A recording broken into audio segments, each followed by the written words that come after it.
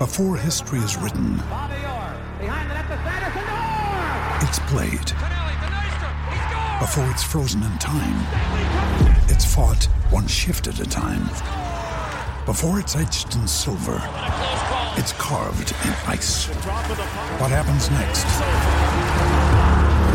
will last forever.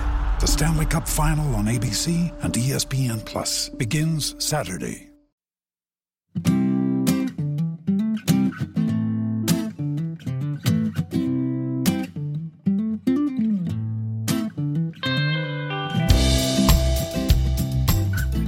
Friends, hello. Welcome back to the Crash Course Podcast. DJ Pyhowski here, joined by Solly at the Kill House. We're going to be talking some English golf. Is that correct? We are. I'm going to do a bit of an impression.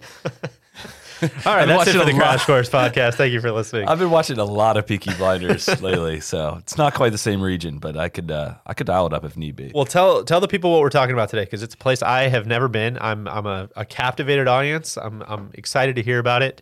We're talking about St. George's Hill today, a golf course that I played a couple times now. I got to play it for the first time 2017, and then I played it last year in my trip through the northwest of England and then through the Surrey area of London in September of 2019. Caught it in just peak shape. Heathland Golf Course, which we've talked some about Heathland Golf on the main pod, but it's basically like links golf, but inland. And not to get in the definition of links golf again, but it is sandy soil, kind of like Pinehurst is what my best comparison would be, but with linksy conditions. Linksy conditions. The same thud that you would want to hear on a links course, you'll hear on Heathland golf courses.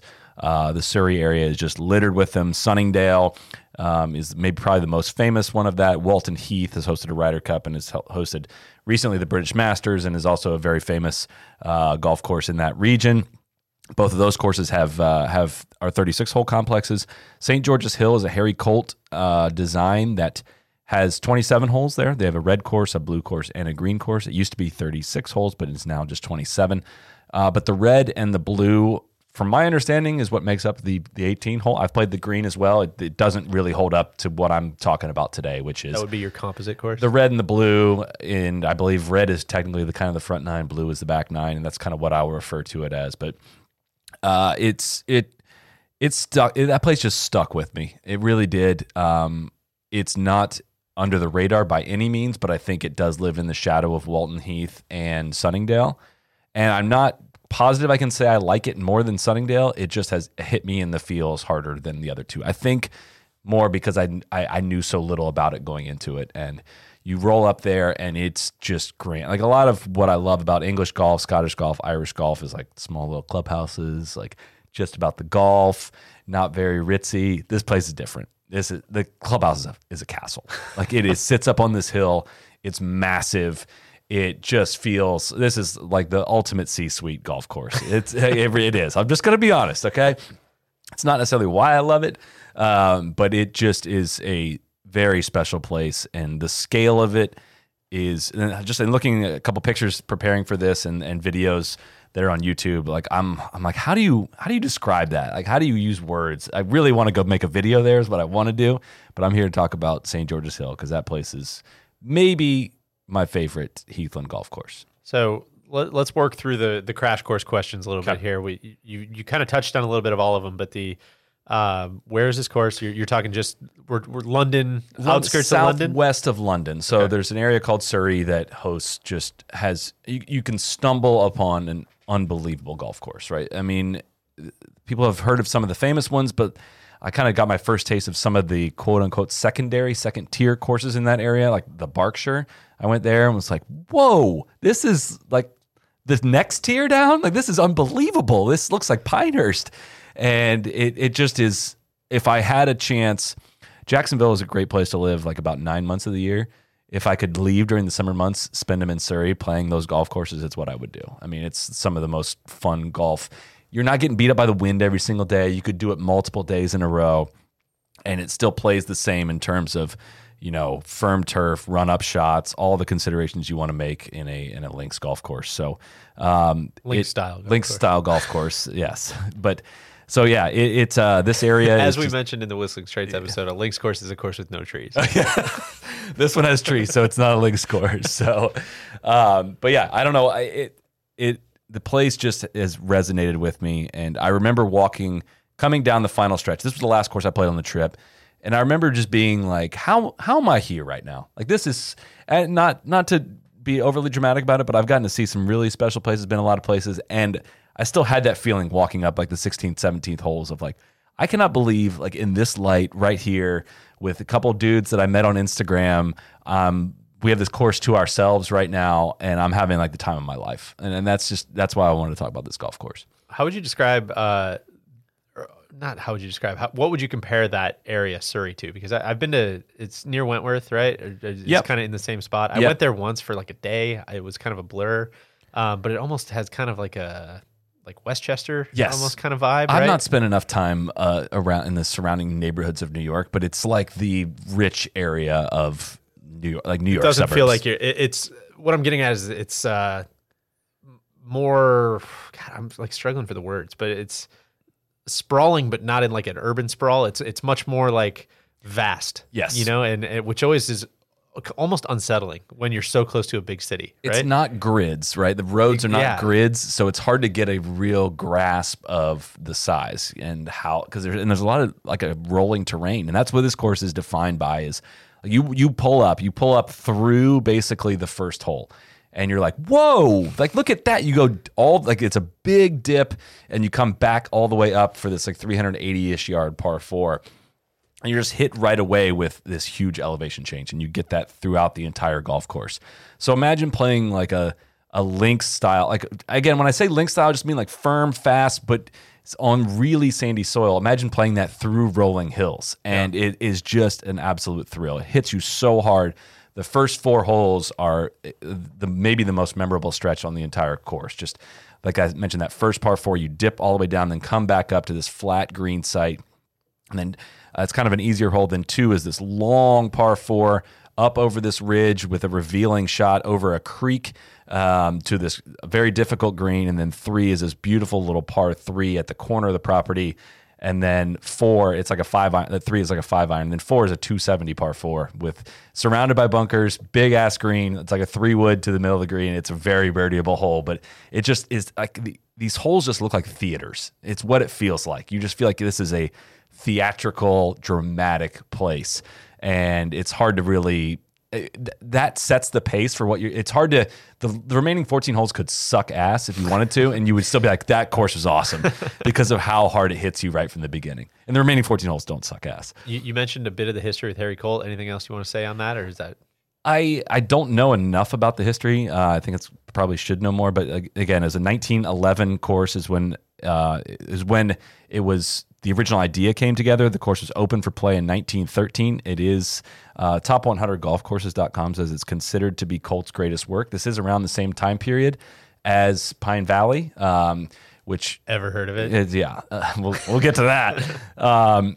Again, it's just like what separates it out so much is just how dramatic the terrain is, and I can't imagine what it was like to build this golf course in the 1900s. And like, it's a testament to how great the natural land is, because you can't move dirt in that area in that time period. And it is a workout. This golf course is a workout. You go up and down so many times, but the way it uses the terrain and the way all the green sites sit, it's so natural. We talked about Whistling Straits in the same morning session. I don't know if you will listen to that one, but like that was the most dirt you can move probably. And this is like the opposite. It's like, this is a found golf course, and it's got a couple holes that are a little bit dull that probably prevent it from being one of the top 20 golf courses in the world, but there's enough there that makes you just like want to keep coming back. I know this is a much more binary question in the States. Is it public, private, et cetera? I'm guessing we've got some sort of a bit of a hybrid model. It is some sort of a hybrid model. There is a visitors section to the website. They are welcome on Wednesdays, Thursdays, and Fridays. Tee times to be booked in advance. To be clear, I don't know what the cost is. I got to play it with members, and it is a place that, gosh, I hate even going to this. I could play every day, but it is like the place you would want to play every day. What holes stick out to you? So I mentioned kind of that opening stretch 1 through 4. The 10th hole, which is the number 1 first hole on the blue course, is also just a wild hole. So you come up, I'm trying to set the scene here. The clubhouse sits on top of this hill, right? And if you look out of the clubhouse, there is one tee, which goes to the right on the red course, and then the other tee, they almost back up to each other, which is the 10th tee. Kind of like Karn. And goes to the left. Not necessarily, both. So at Karn, disregard. It's okay. At Karn, they both go away from the clubhouse, right? Oh, I see. Yeah. But from St. George Hill, you both go in different directions. Got it. Okay. And you both go down dramatic hills. And on 10, they have, I don't remember if it was still there. I remember the first time I played it, there's a mirror up on the tree that you look up at to see if there's people still in the fairway. I think now there's a TV screen, if I remember right. Okay. C-suite. Yes. And there's a little starter's hut there, and it's this dramatic little par 4, kind of a blind tee shot because you don't know where it's going to land. And then the green is kind of a blind green as well. There's this big ridge. You might be able to see the pin, you might not, and a big slope that you can use on the left to bring your ball in. So it's just like introduces right away how much you're going to be using the ground game. So that hole really sticks out. I believe on the Fried Egg, it was one of its eclectic 18 holes because it is kind of there's definitely a group of people that would go to that course and be like, oh, that hole sucks. Like I didn't know where to hit it. Like it's so uncomfortable. And I might have been that guy 3 years ago for all I remember, but the second time through, I was like, whoa, this is wild. And then 11 is like a 115 par 3. Again, super elevated tee, big ravine dip, and like not a volcano green, but just a green that sits right on top this tiny little ridge. And it's small, and it's like a precise little shot you got to hit. If you miss that, I don't even want to know what happens. But it is just, again, both of the starts to both of the 9s, it just hits you so hard right away. And then you go 12 is this little 350 par 4 that, another big dip that you got to decide how you want to come into the green on. It just is activating. It is thrilling. I'm getting like this table is rising up about 2 inches on this side. You've said too many nice things about it. Give me something bad. There's got to be some criticism. Some criticism. I think like the 8th hole, I've read some stuff online that people would really love to see them restore the 8th hole to par 3. I don't know exactly what people are looking for. I know there's been some work done to that hole, but I think bunker wise, it could look more like the original. There's a lot of old photographs of this one, and people just it being so highly regarded as Colts work. Some purists are really looking for it to be brought back to full restoration, which is just so freaking hard to do in today's day and age. One criticism: the 9th hole. Again, so you go down to start both 9s, which means you got to come back uphill to finish. The 9th looks straight up at the clubhouse. It's picturesque, like you're going to get a great photo of you teeing off on 9. If you're not careful, you could hit it to the wrong green. Sick. I love that. That's I did. The pin was tucked on the left, and like the 9th and 18th greens line up perfectly. I hit it. I gunned the 18th green and hit it at the 18th green. Have you ever done that, like when you're playing a match against somebody? I don't think I have. I've played from like wrong tees. I've never played at the wrong green, which was awesome. Because like the guys I'm playing with were like, "Did you shank that?" I was like, "No, I just kind of pushed it a little bit," and I got up there. I'm like, oh my God, I played the wrong green. Like they're 50 yards. They're not that close. Or they're not that far apart from each other. And I just didn't even see the pin. So that'd be my critique of it. There's a couple par 4s that are just kind of okay. I think there's never just a flat, straight hole. Like there's always up or downhill, which is why while you're playing it, you're not thinking like, oh, this hole's kind of dull. It's activating. Every shot is activating. And I haven't even talked much about this, like the aesthetic of a Heathland course in the proper time of year with like the purple heath coming through, it just hits in the feels. It's so pretty. It just, the color of the flags, and I know that's a crazy thing, but like a nice red flag with purple flowery stuff coming up all around the golf course, but plenty of ample width. It's just the most activating feeling. I don't know how to describe it any other way. So we have covered in great detail traveling to Scotland, traveling to Ireland, traveling across the United States. We have not done England very well. I know you have been there a couple times. If I'm John Q. Public looking to take a trip to England, are these courses accessible to visitors? How are they all I know there's a lot of private golf courses that we're talking about, but they do allow members. Just what does a golf trip to England look like for somebody who doesn't have media access, doesn't have all these things that's looking to book a trip like this? So England is different in how they market themselves, right? They are not as anxious for visitors as Scotland and Ireland are. I think that's population based. I mean, England, I think, has like 40 million people. Scotland has like 5. And how many golf courses are in Scotland? There's a ton, right? So they don't survive off member fees. Again, I'm not an expert on this, but I would say when it comes to England, those courses survive better off of member fees than they do guest fees. You can show up, so it's not an open door policy. Like I mentioned here, you can come on Wednesdays, Thursdays, and Fridays as guests, and only on Friday mornings. So like on weekends, it is reserved for member play, and Monday, Tuesdays, apparently you cannot come. You can call the pro shop, you can email to get tee times. I don't know. I would imagine the cost is somewhere between 200 and 250 pounds unaccompanied. Mm-hmm. It's a premium golf course, but I would say like it's just not it's not the first trip you think to take, right? Is like, I want to go to London for golf. For me, people almost always default to the coasts. Even then, England's got amazing golf on the coast, and like the northwest of England between Royal Liverpool, Royal Birkdale, Royal Lytham, Formby, West Lancashire. That trip is like its own, and you don't even have to move, and you can have an incredible time. And Surrey just doesn't. It's more of a place where people live than they do travel to. Now, I will say a lot of people go to London for a lot of different reasons. If you can pack your clubs, it's probably not the easiest place to lug your clubs to and from.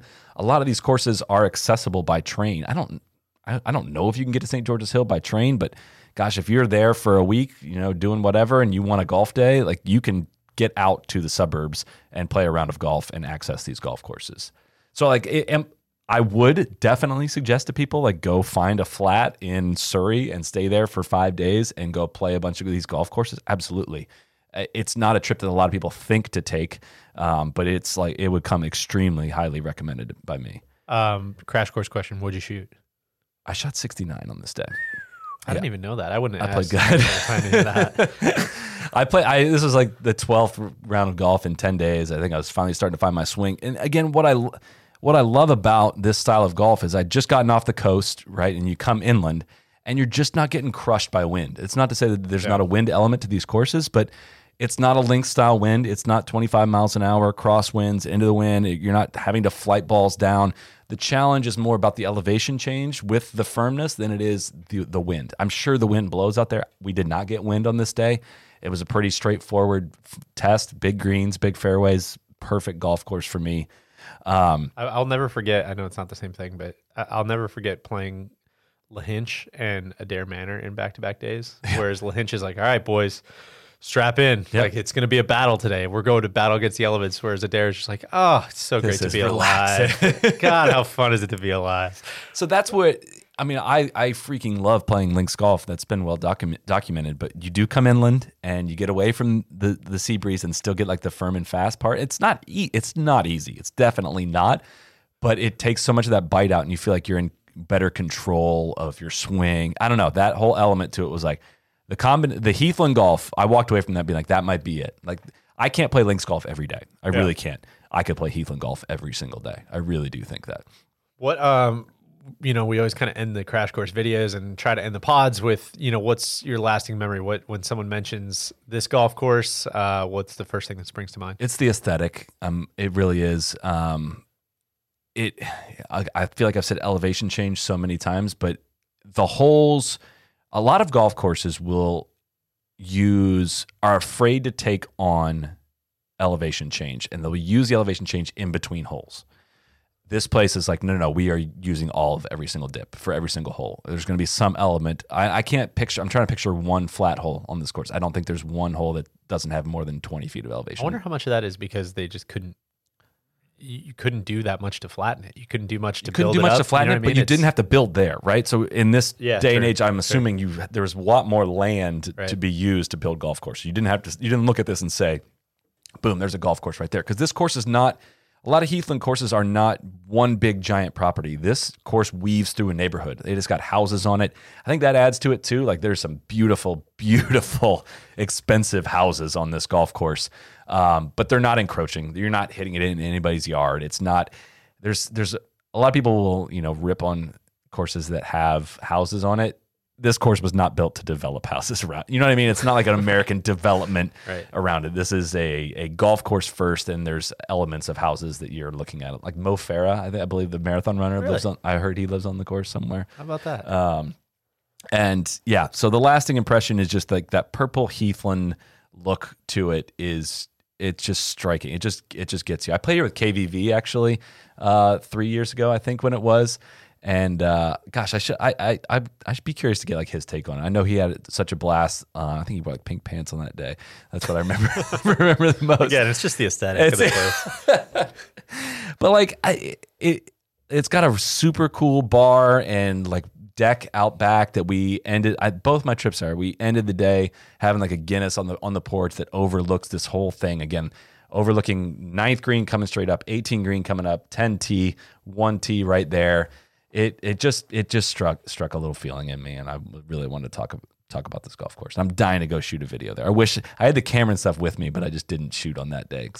I probably wouldn't have shot 69 on that day. That's like the Costanza leave behind. Now you got to go back and do it again. Sorry, guys. Shit, I wish we could have got it, but I guess we got to go back. Send the bill to Big Randy. I love it. Anything else? Any other parting thoughts? I don't think so. Other than I talked about this course a decent amount on the wrap up, the solo wrap up pod I did last September-ish or something after this trip. But there's probably more details that it was more fresh in my mind then. But it was just a course I wanted documented. I highly recommend it to people. I don't think we need to do one on Sunningdale and Walton Heath. I think people know enough about those and have seen enough of that. Maybe not. Maybe we can. Give us some feedback if you still want to hear more on those courses. But St. George's Hill was one that really stuck out to me that I didn't shoot video on. Hollandwell, I would have loved to do a pod on that, but like we shot a video on that, and that pretty well documents it. But this course it's just fantastic. So if you get a chance to check it out, please do. Well, you made the sale. I'd love to go see it. All right. Cheers.